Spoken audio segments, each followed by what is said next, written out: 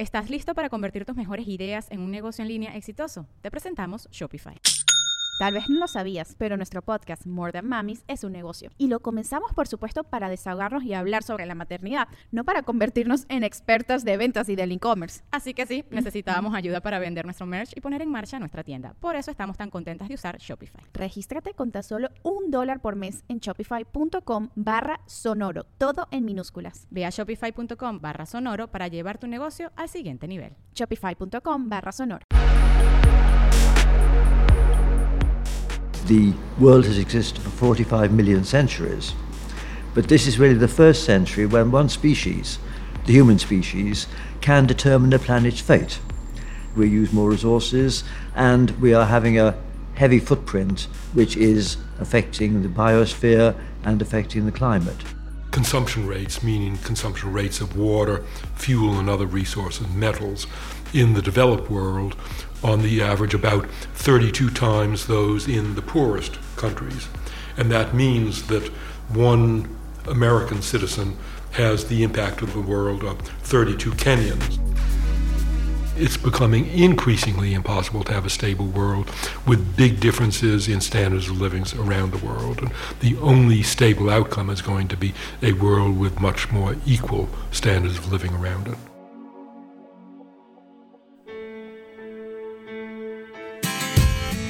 Welcome to the Global Goals Cast, the podcast that explores how to change the world. That world of ours, particularly the rich world, is consuming more than our planet can sustain. Edie, our listeners already know as well as we do that we are burning, eating, and tossing away so much that both the air and the seas will be ruined if we do not make changes.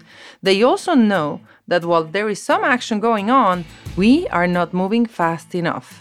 Yes, so what we're going to show you today are two different ways we can approach the problem from two pretty stellar thinkers, Jared Diamond and Martin Rees. Plus, we're going to share with you a sustainable energy solution that already serves 1 million people in Africa and is scalable right now to billions of people all around the world. But first, this message from the sponsors who make this a sustainable podcast. This episode is sponsored by MasterCard. And our thanks to CBS News Digital and to Harman, the official sound of Global Goals Cast.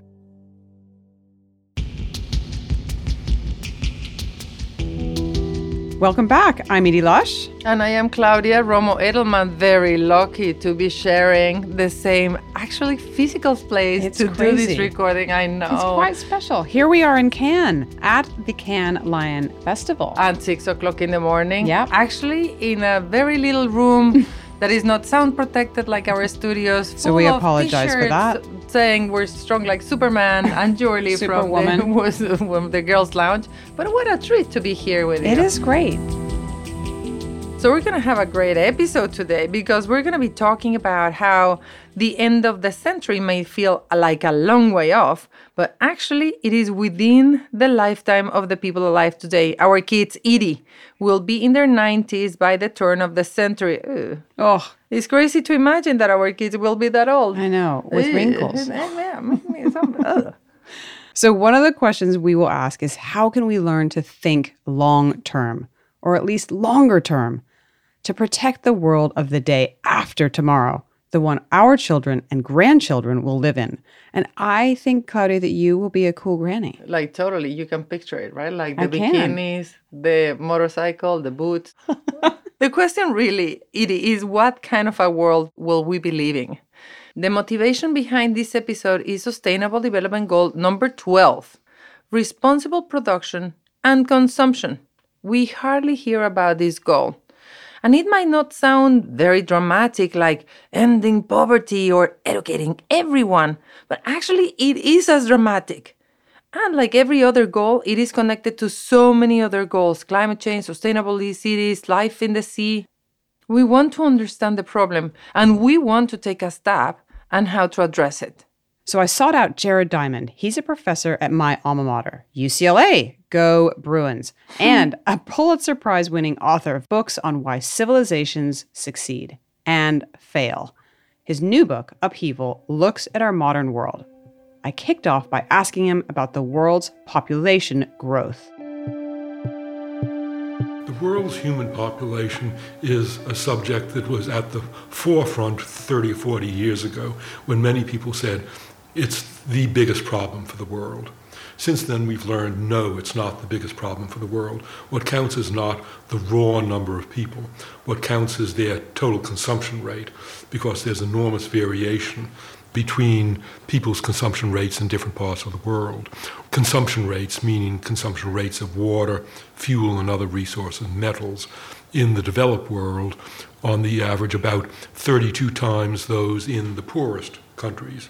And that means that one American citizen has the impact of the world of 32 Kenyans.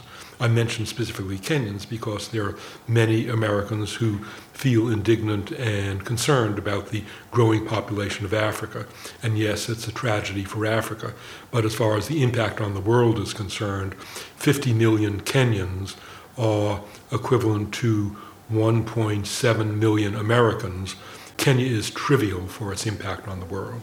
That's why I say that what counts is consumption rates rather than population itself.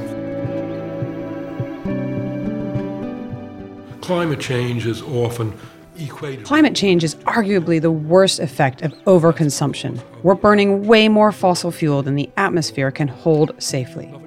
But there are those who say technology will save us from having to cut consumption by engineering the damage back out of the atmosphere.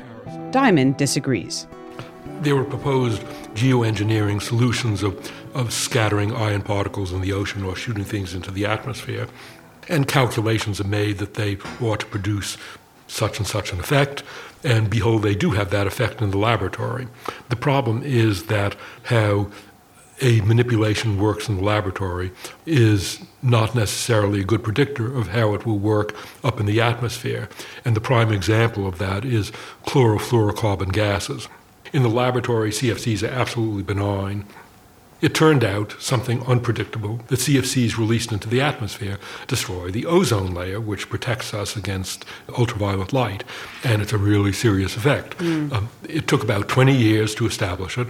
The chemical industry kicked and screamed and said no, CFCs are innocent, and turned out they were not as innocent, but it took 20 years to convince people. And I will give you one more example because today it seems so ridiculous. One of my teachers at university, he was sufficiently old that he was alive in the first decade of the 1900s when automobiles were replacing horses on the streets of New York and Boston. And as automobiles began to replace horses, people were thrilled because horses deposit manure and the clackety-clack of their hooves on the street is noisy. And so when automobiles came in, people said, thank God, with automobiles our cities are now going to be clean and quiet. Ha, ha. Unexpected side effects of automobiles. Let me read you a quotation from your book. So does this mean that climate change is unstoppable? No, of course not. Climate change is being caused overwhelmingly by human activities. So all we have to do in order to reduce climate change is to reduce those human activities. That means burning less fossil fuel, getting more energy from renewable sources such as wind, solar, and nuclear. So it sounds easy, right? The principle is easy. The only difficulty is in persuading people to do it. That's to say, persuading people to burn less fossil fuel. And that requires two things: less energy consumption overall, and more of that energy coming from non-fossil fuel sources. So it really is very simple. And there are people who are inclined to do it now. We have to get more people inclined to do it.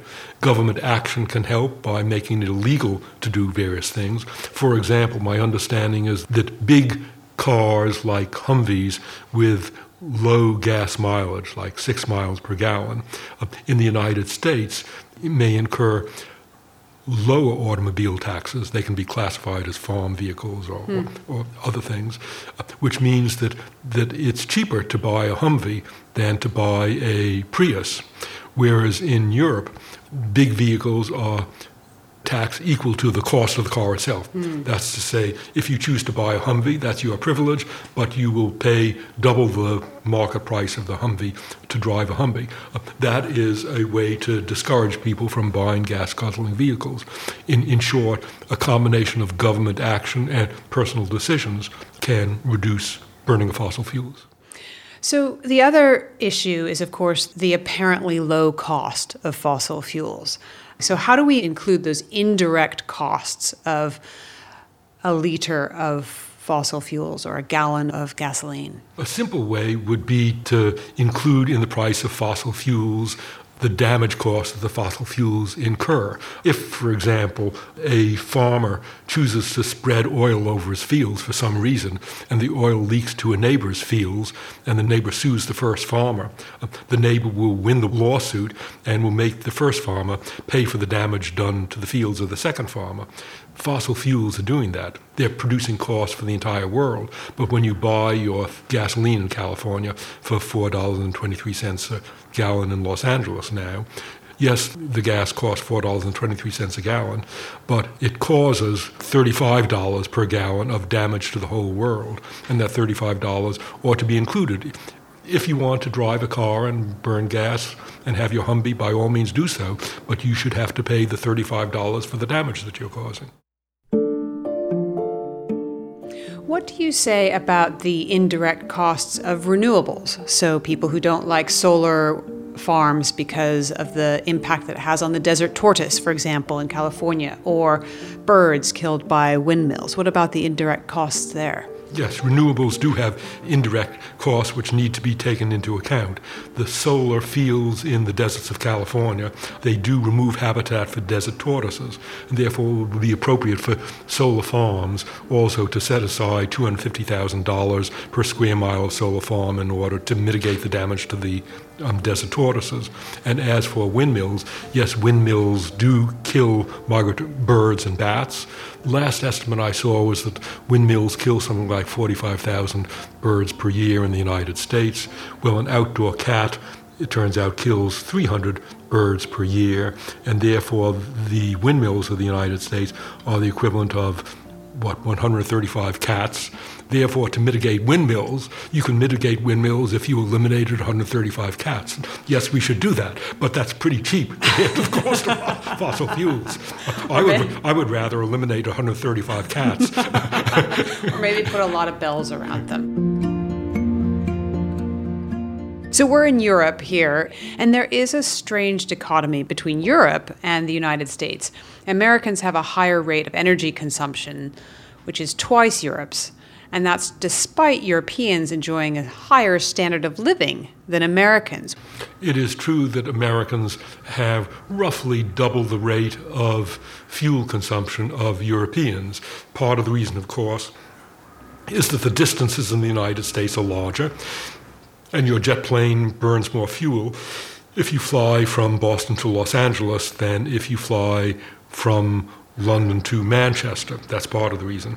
The other reason is that Americans are very wasteful of energy, particularly with respect to our automobiles, and we do not make Americans pay for the privilege of driving their Humvees and their other gas-guzzling automobiles.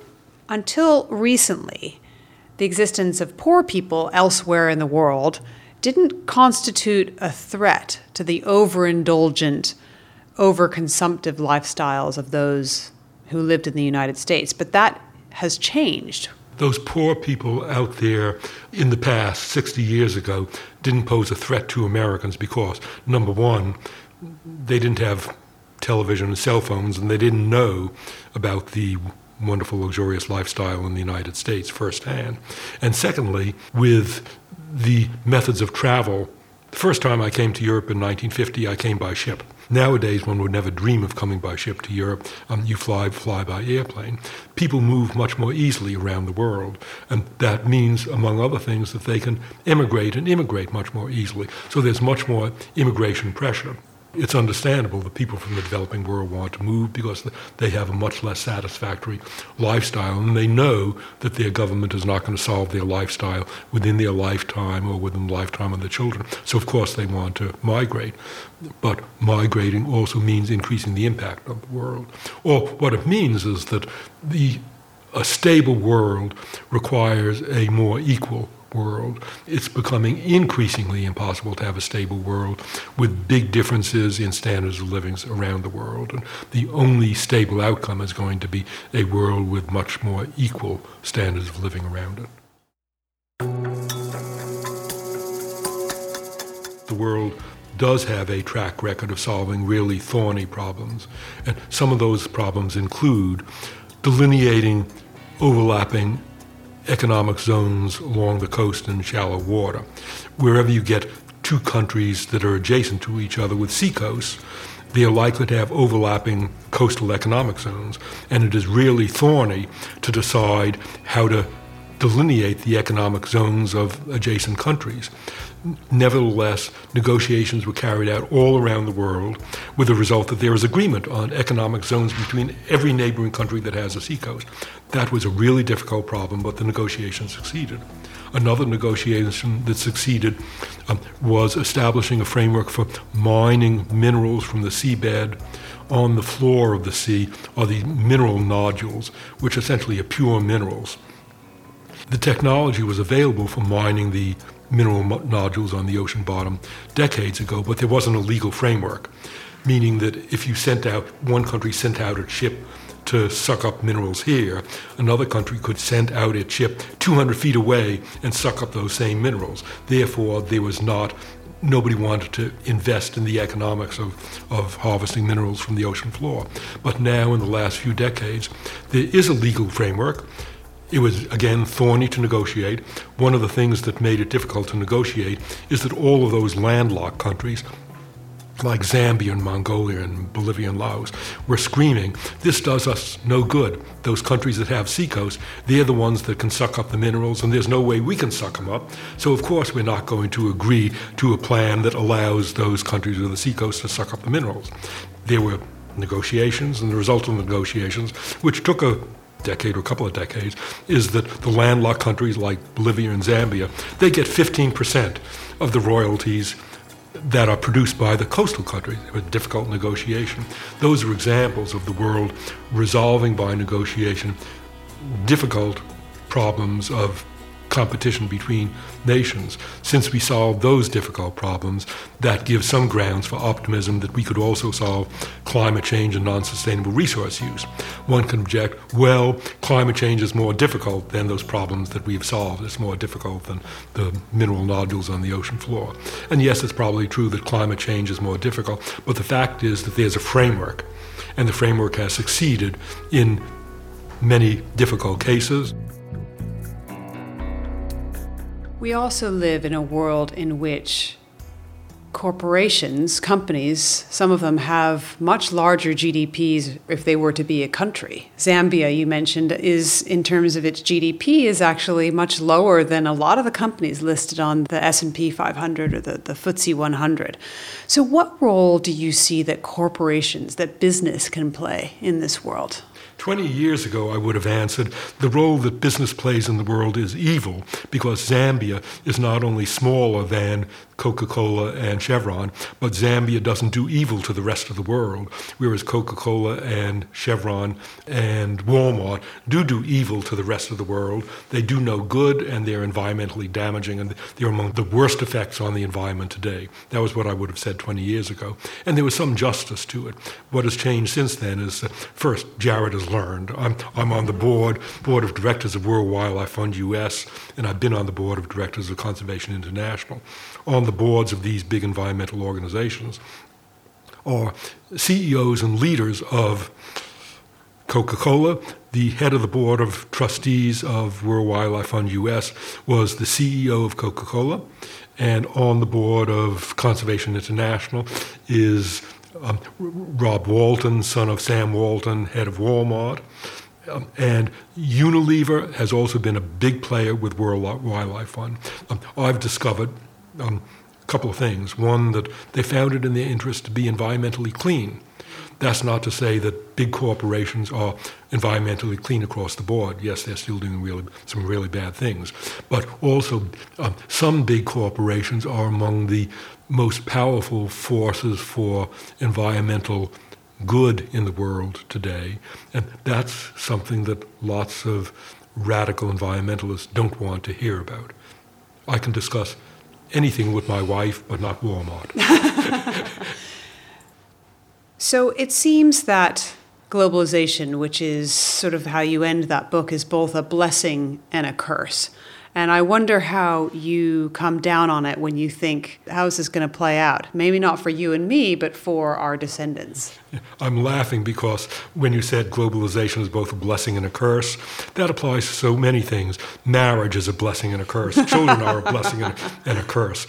How can we maximize the benefits of globalization while minimizing the damage? Globalization means that ideas and technologies do spread rapidly around the world. That includes good constructive technologies as well as bad technologies spreading around the world. Globalization means that countries today no longer have the option of collapsing one by one. Quite a few of the most powerful societies of the past collapsed due to environmental damage. They were autosufficient. They depended largely on their own resources. And so when the classic Maya civilization of the Yucatan, the most advanced civilization in the New World before Columbus, collapsed, nobody knew about it in Europe, and probably nobody knew about it in the Valley of Mexico either. Today, societies can't collapse one by one because they are supported by other societies. That's an advantage of globalization. Drawbacks of globalization are ones we've talked about, namely the spread of diseases around the world and the unstoppable movements of people. The challenge for us is to reduce the bad effects of globalization and to increase the good effects, just as the challenge for any couple is to increase the benefits of a marriage and to reduce the disadvantages. Thank you very much. Professor Diamond, I really appreciate your time. You are welcome. It was fascinating hearing Jared Diamond describe his conversion from thinking corporations were a lot of the problem to believing corporations are part of the solution. Just after I talked to him, the Financial Times came out with an interesting chart that showed that only 15% of the 500 biggest businesses in the world are on course to reduce their carbon consumption enough to be in line with the Paris Accords. So a lot of work still to be done. And one place we always draw inspiration from is you, our dear listeners.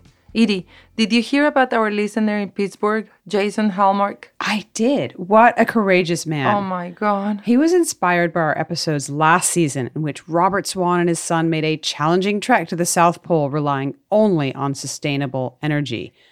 But Hallmark had a challenge of his own. He was diagnosed last year with multiple sclerosis. But he didn't let that stop him. 3 days after the diagnosis, he applied to a program he heard about here at the Global Goals Cast.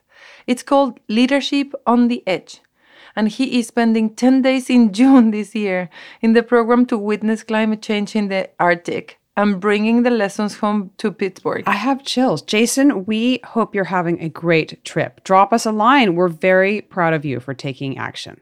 And in a moment, we will hear from another big thinker about the future, Lord Martin Rees, head of the Center for Existential Risks, Astronomer Royal of the United Kingdom, and from an entrepreneur who has designed solar-powered electric grids so that Africa can grow without adding to the carbon problem. But first, another great executive from our sponsor, MasterCard.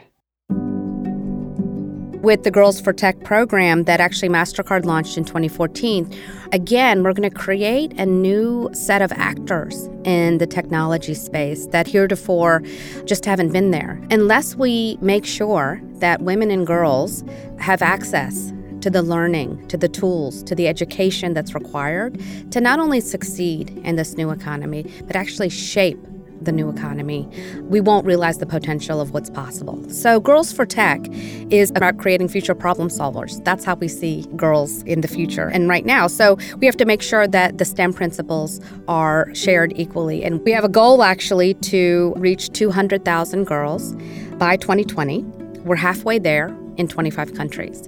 Because we're a global company with network all over the world, we're in 210 markets. When you're a company like MasterCard who has reach everywhere, ubiquitous, you have an opportunity to reach everyone everywhere.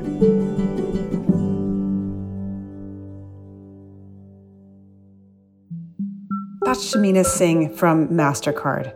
Later on, we'll hear from Tara Nathan on how MasterCard used its fintech skills to deliver humanitarian aid. But now we go from UCLA to Cambridge. We do not always spend so much time in the ivory tower, lady. I couldn't resist an interview with Martin Rees because I have wanted to interview him for ages.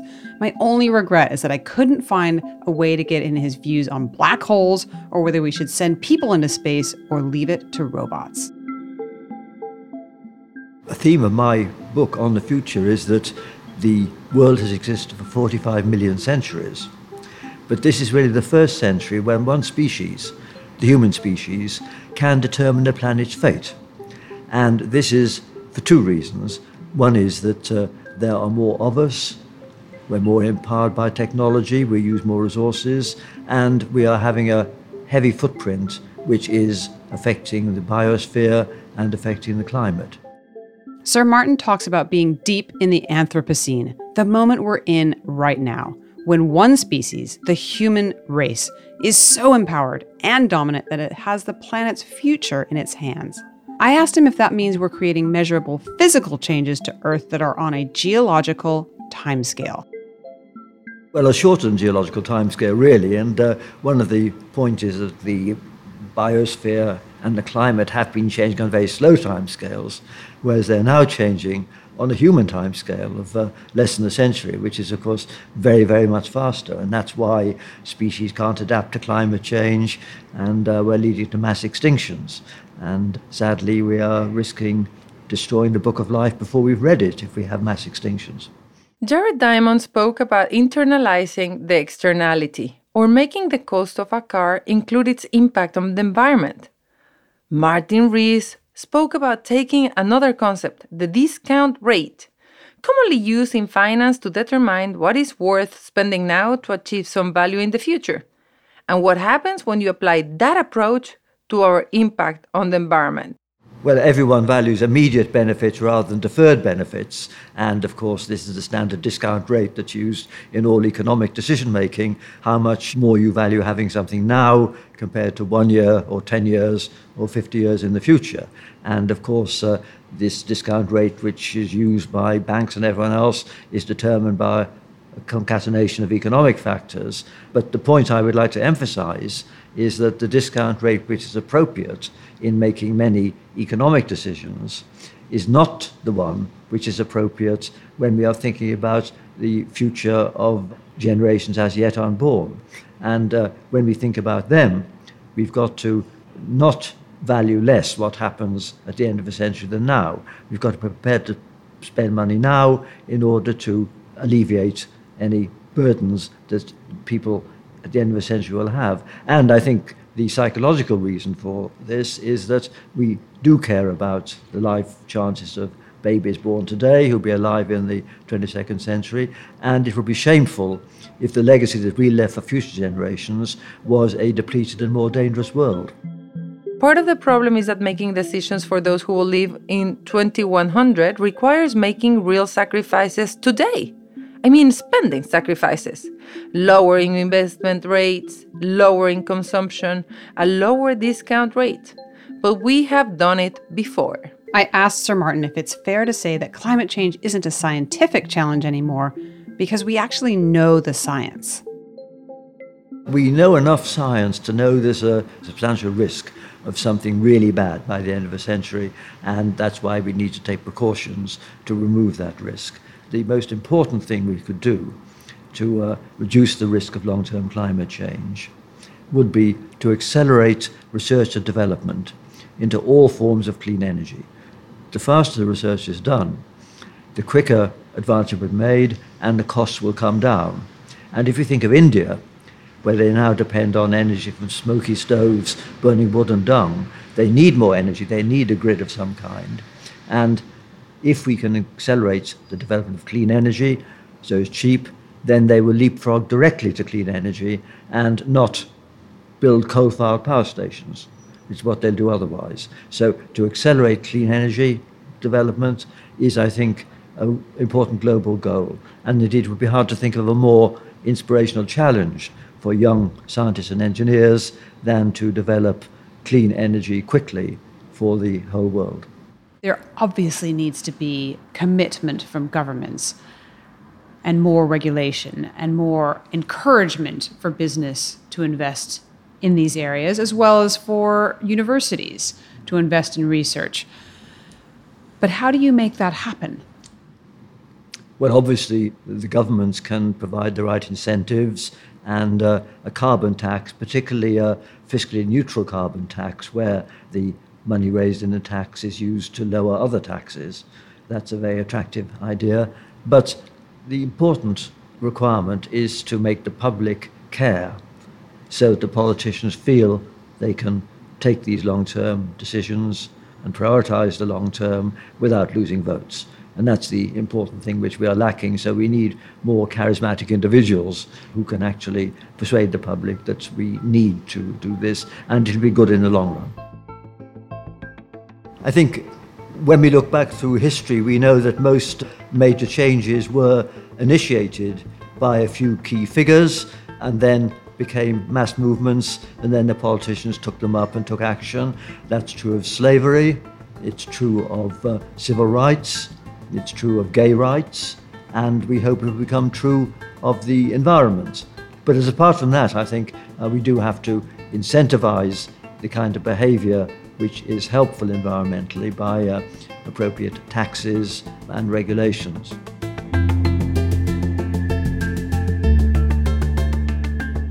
So it's always part of each episode to present someone who's out there trying to solve the problems we describe. Today, that person is Xavier Helgeson, an entrepreneur who is doing one of the things Martin Rees called for, accelerating clean energy in poorer countries. The average African only uses 1 or 2% of the power of the average American. And the thinking was that if people could get started with clean energy and use that as their primary source of power, and that adding more clean energy was the cheapest and most reliable way to get more power, then people would keep using it and the electrical system would grow up in a distributed manner. People know what electricity is. People know electricity is everywhere. The question for them is, how do I get it in my house and can I afford it? And if I get a solar power system, will it work and will it keep working? People focus on the solar panel, but really the essence of an off-grid solar power system is the smart battery. And that battery needs to last for years. So the reason people typically choose our systems is because either they have no electric grid connection or that electric grid connection is unreliable or unstable. Self-sufficiency is very, very important to people in these environments because you never know what tomorrow will bring. I asked Xavier how it works and why it's affordable. We design the capacity based on your needs in a particular segment. So one common example might be a solar power system where you could power your lights and a TV and a fan, but couldn't power an air conditioner or a fridge. To an American, that might be unacceptable, but to a middle-class African or Indian household, that could be exactly what they need to solve their electrical problem. And designing for the specific use allows you to hit cost targets that allow you to be as affordable as $10 a month. So one other aspect we focus on is integrating the financing into the hardware. So it works like a prepaid mobile phone where people pay in small increments. And when they make a payment via their mobile phone, the solar power system in their home unlocks and produces power. And this allows us to extend financing at low rates even to rural African customers who don't have traditional credit. What we don't always realize when we have discussions about consumption or overconsumption, we don't always talk about overconsumption of what, and is that resource finite or not finite? So electricity is not really finite. We can produce many, many multiples of what we consume, even if we were all huge energy gluttons, because there's lots of ways to produce power. And The good news today is that a solar panel on a rooftop is the cheapest source of electricity for the vast majority of people in the world. So the trick then becomes an integration problem. How do we integrate that solar electricity, which happens at random times during the day when the sun shines, to serve 1 billion people with reliable power and allow people to build networks of self-generated power? And this becomes very, very powerful because then communities of any scale, whether it's just myself and my neighbor, whether it's my town, they can electrify in a way that's entirely under their control. Most people aspire to own a home rather than rent, but almost everyone in the world rents their electricity now. I can imagine quite a few people would prefer to own that, either themselves or cooperatively with other members of their community. Edie, one image sticks to my mind. Like from all of the episodes, everything that we heard, the problem is not population growth. It is how much we consume. I mean, if we all consume like Kenyans, the planet will be okay. But we all consume like Americans, then the world is going to be toast. Yet, Kenyans, understandably, want to improve their lives, and that means consuming more. I think that both Martin Rees and Diamond made the point that we need to find some middle ground. Some poorer countries will increase consumption, but that means that even more pressure should be put onto the richer countries to reduce their levels of consumption. But that was mind-blowing for me. It's not about the population growth. It's about consumption. Yeah. Crazy. So that means that everybody needs to make changes, and that includes big corporations like oil companies. I was amazed to see the BP report recently, the new chair of BP, Helge Lund, saying that the world can't continue along its current path and that a faster transition will require a huge re-engineering of the energy system that's going to present a significant challenge for the world's biggest oil and gas companies. And did you see just yesterday a collection of those big oil and gas companies were together with the Pope in the Vatican? Oh, God. Signing an agreement saying that they were going to adhere to the Paris Agreement. So Martin Rees had talked to me about how the world needs more of these big personalities like the Pope, like David Attenborough, using their influence to have people and companies make changes. So I was pretty excited to see that. Yeah, and I've seen it here. I mean, like people are moving away from depending on governments only, since leadership is not that clear anymore. And so people and influencers, such as, like companies, CEOs, people that they trust, like David Attenborough, are the ones that are gonna take the stage. And we've seen insurance companies like Munich Re saying we have to recognize climate risk much more than we do, which of course would increase the justification for us paying now to protect us later. Back to Martin Rees's point. The UN is planning a summit on this topic in September. As a fact, the Secretary General is up onto his neck and this. Well, actually, he was in the Pacific Ocean up to his knees for a cover photo for Time magazine, just to dramatize the plight of Pacific island nations that are drowning, like the ones that we've spoken to before, like Palau. I just wonder, Edie, what do you think of the impact that documentaries have had on the consumption of fast food, for example? Do you remember Super Sized Me or Cowspiracy? Yeah. Maybe there's a need to have more documentaries on plastic, carbon, freshwater, aquifers, and all about the cycle of consumption. I still don't have a sense that we cracked the zeitgeist. I agree. I mean, I have seen just in the tube in the last week, more and more ads for different products from Unilever, for example, who I know is promising to be 100% recyclable, a real cutback on single-use plastics. I've seen some incredible new innovation. It does need to be taken up a lot faster. And we are here recording from Cannes. We're at the Cannes Advertisement Festival, and Edith, yesterday was my first day judging. How did it go? Well, I saw a lot of publicity like last year on earth, on plastic, on consumption, on about how companies should totally disappear straws, for example, and how that I think that that's going to become even more sexy in the future moving forward. Even just walking down the Croisette, I've seen a lot about equality, about diversity, about inclusion. So it does feel like the words, at least, are getting out there. And dear listeners, if you know of documentaries that we should be highlighting on those topics, if you know of any activity that we should be highlighting, let us know. And on the Global Goals Cast, we always give you 3 facts that you can take away to look smart in front of your mother-in-law and 3 actions that you can take. And today, those come from our partner, Apolitical, from Robin Scott. It's such a pleasure to join this important podcast to share 3 potent facts and 3 simple actions for driving responsible consumption and production. The first fact is that our current population of 7.7 billion people is expected to grow by a massive 26% by 2050. That's according to the UN's latest population report, which brings me to fact 2. The book Drawdown surprisingly ranks educating girls and family planning as the 6th and 7th most important strategies for reducing climate change. The third fact is that responsible consumption increasingly involves opportunities, not sacrifices.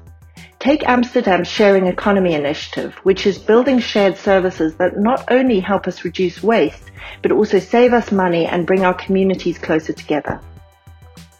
And in a world where jobs are increasingly being lost to automation, the International Labour Organization estimates that the green economy could create 24 million jobs by 2030. Now, on to 3 actions. First, reduce the animal products you consume. Animal agriculture accounts for a whopping 14% or more of global emissions. So go and buy some of those new meat alternatives like Impossible Burgers. This not only reduces your meat consumption, it also incentivizes private investors and governments to put more money into innovation around alternatives to meat. Second, read the book Drawdown, which tells you all the things you can do and shouldn't do and what matters most. It also has some amazing facts, like how you dispose of your refrigerator really matters.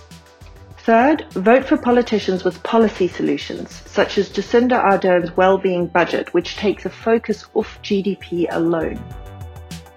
The scale of this challenge requires the scale of policy, so follow Apolitical on Twitter and at apolitical.co for examples of policies that are working around the planet for the planet.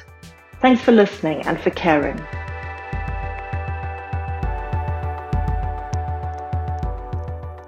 And now a little more from our sponsor, MasterCard.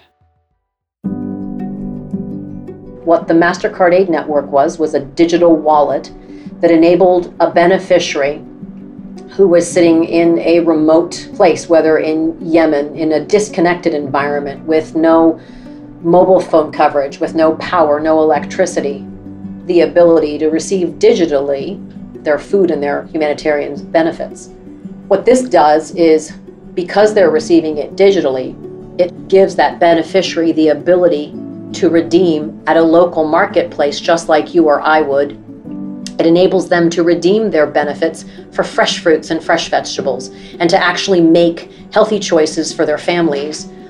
The other side of that really is what it does for the organizations that service and that serve these beneficiaries, like the NGOs who we partner with.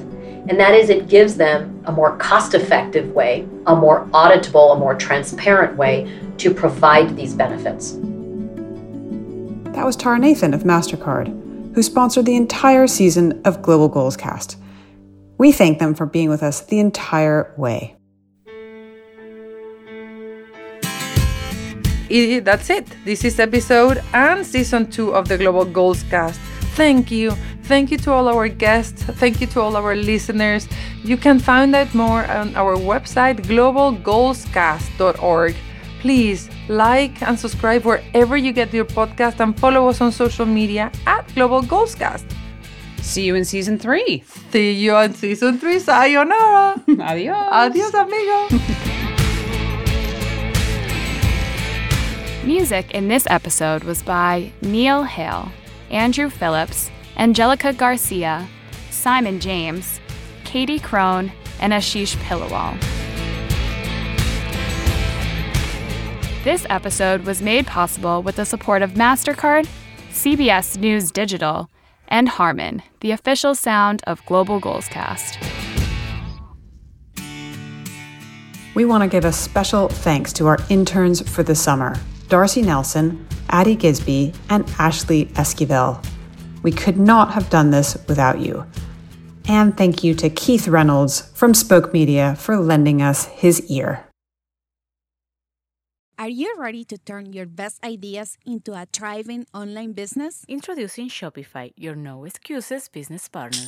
You might not realize, but our podcast, More Than Mommies, it's a business. And we started it, of course, to talk about maternity, not to become an e-commerce expert. So yeah, we needed some help selling our merch and getting our store up and running.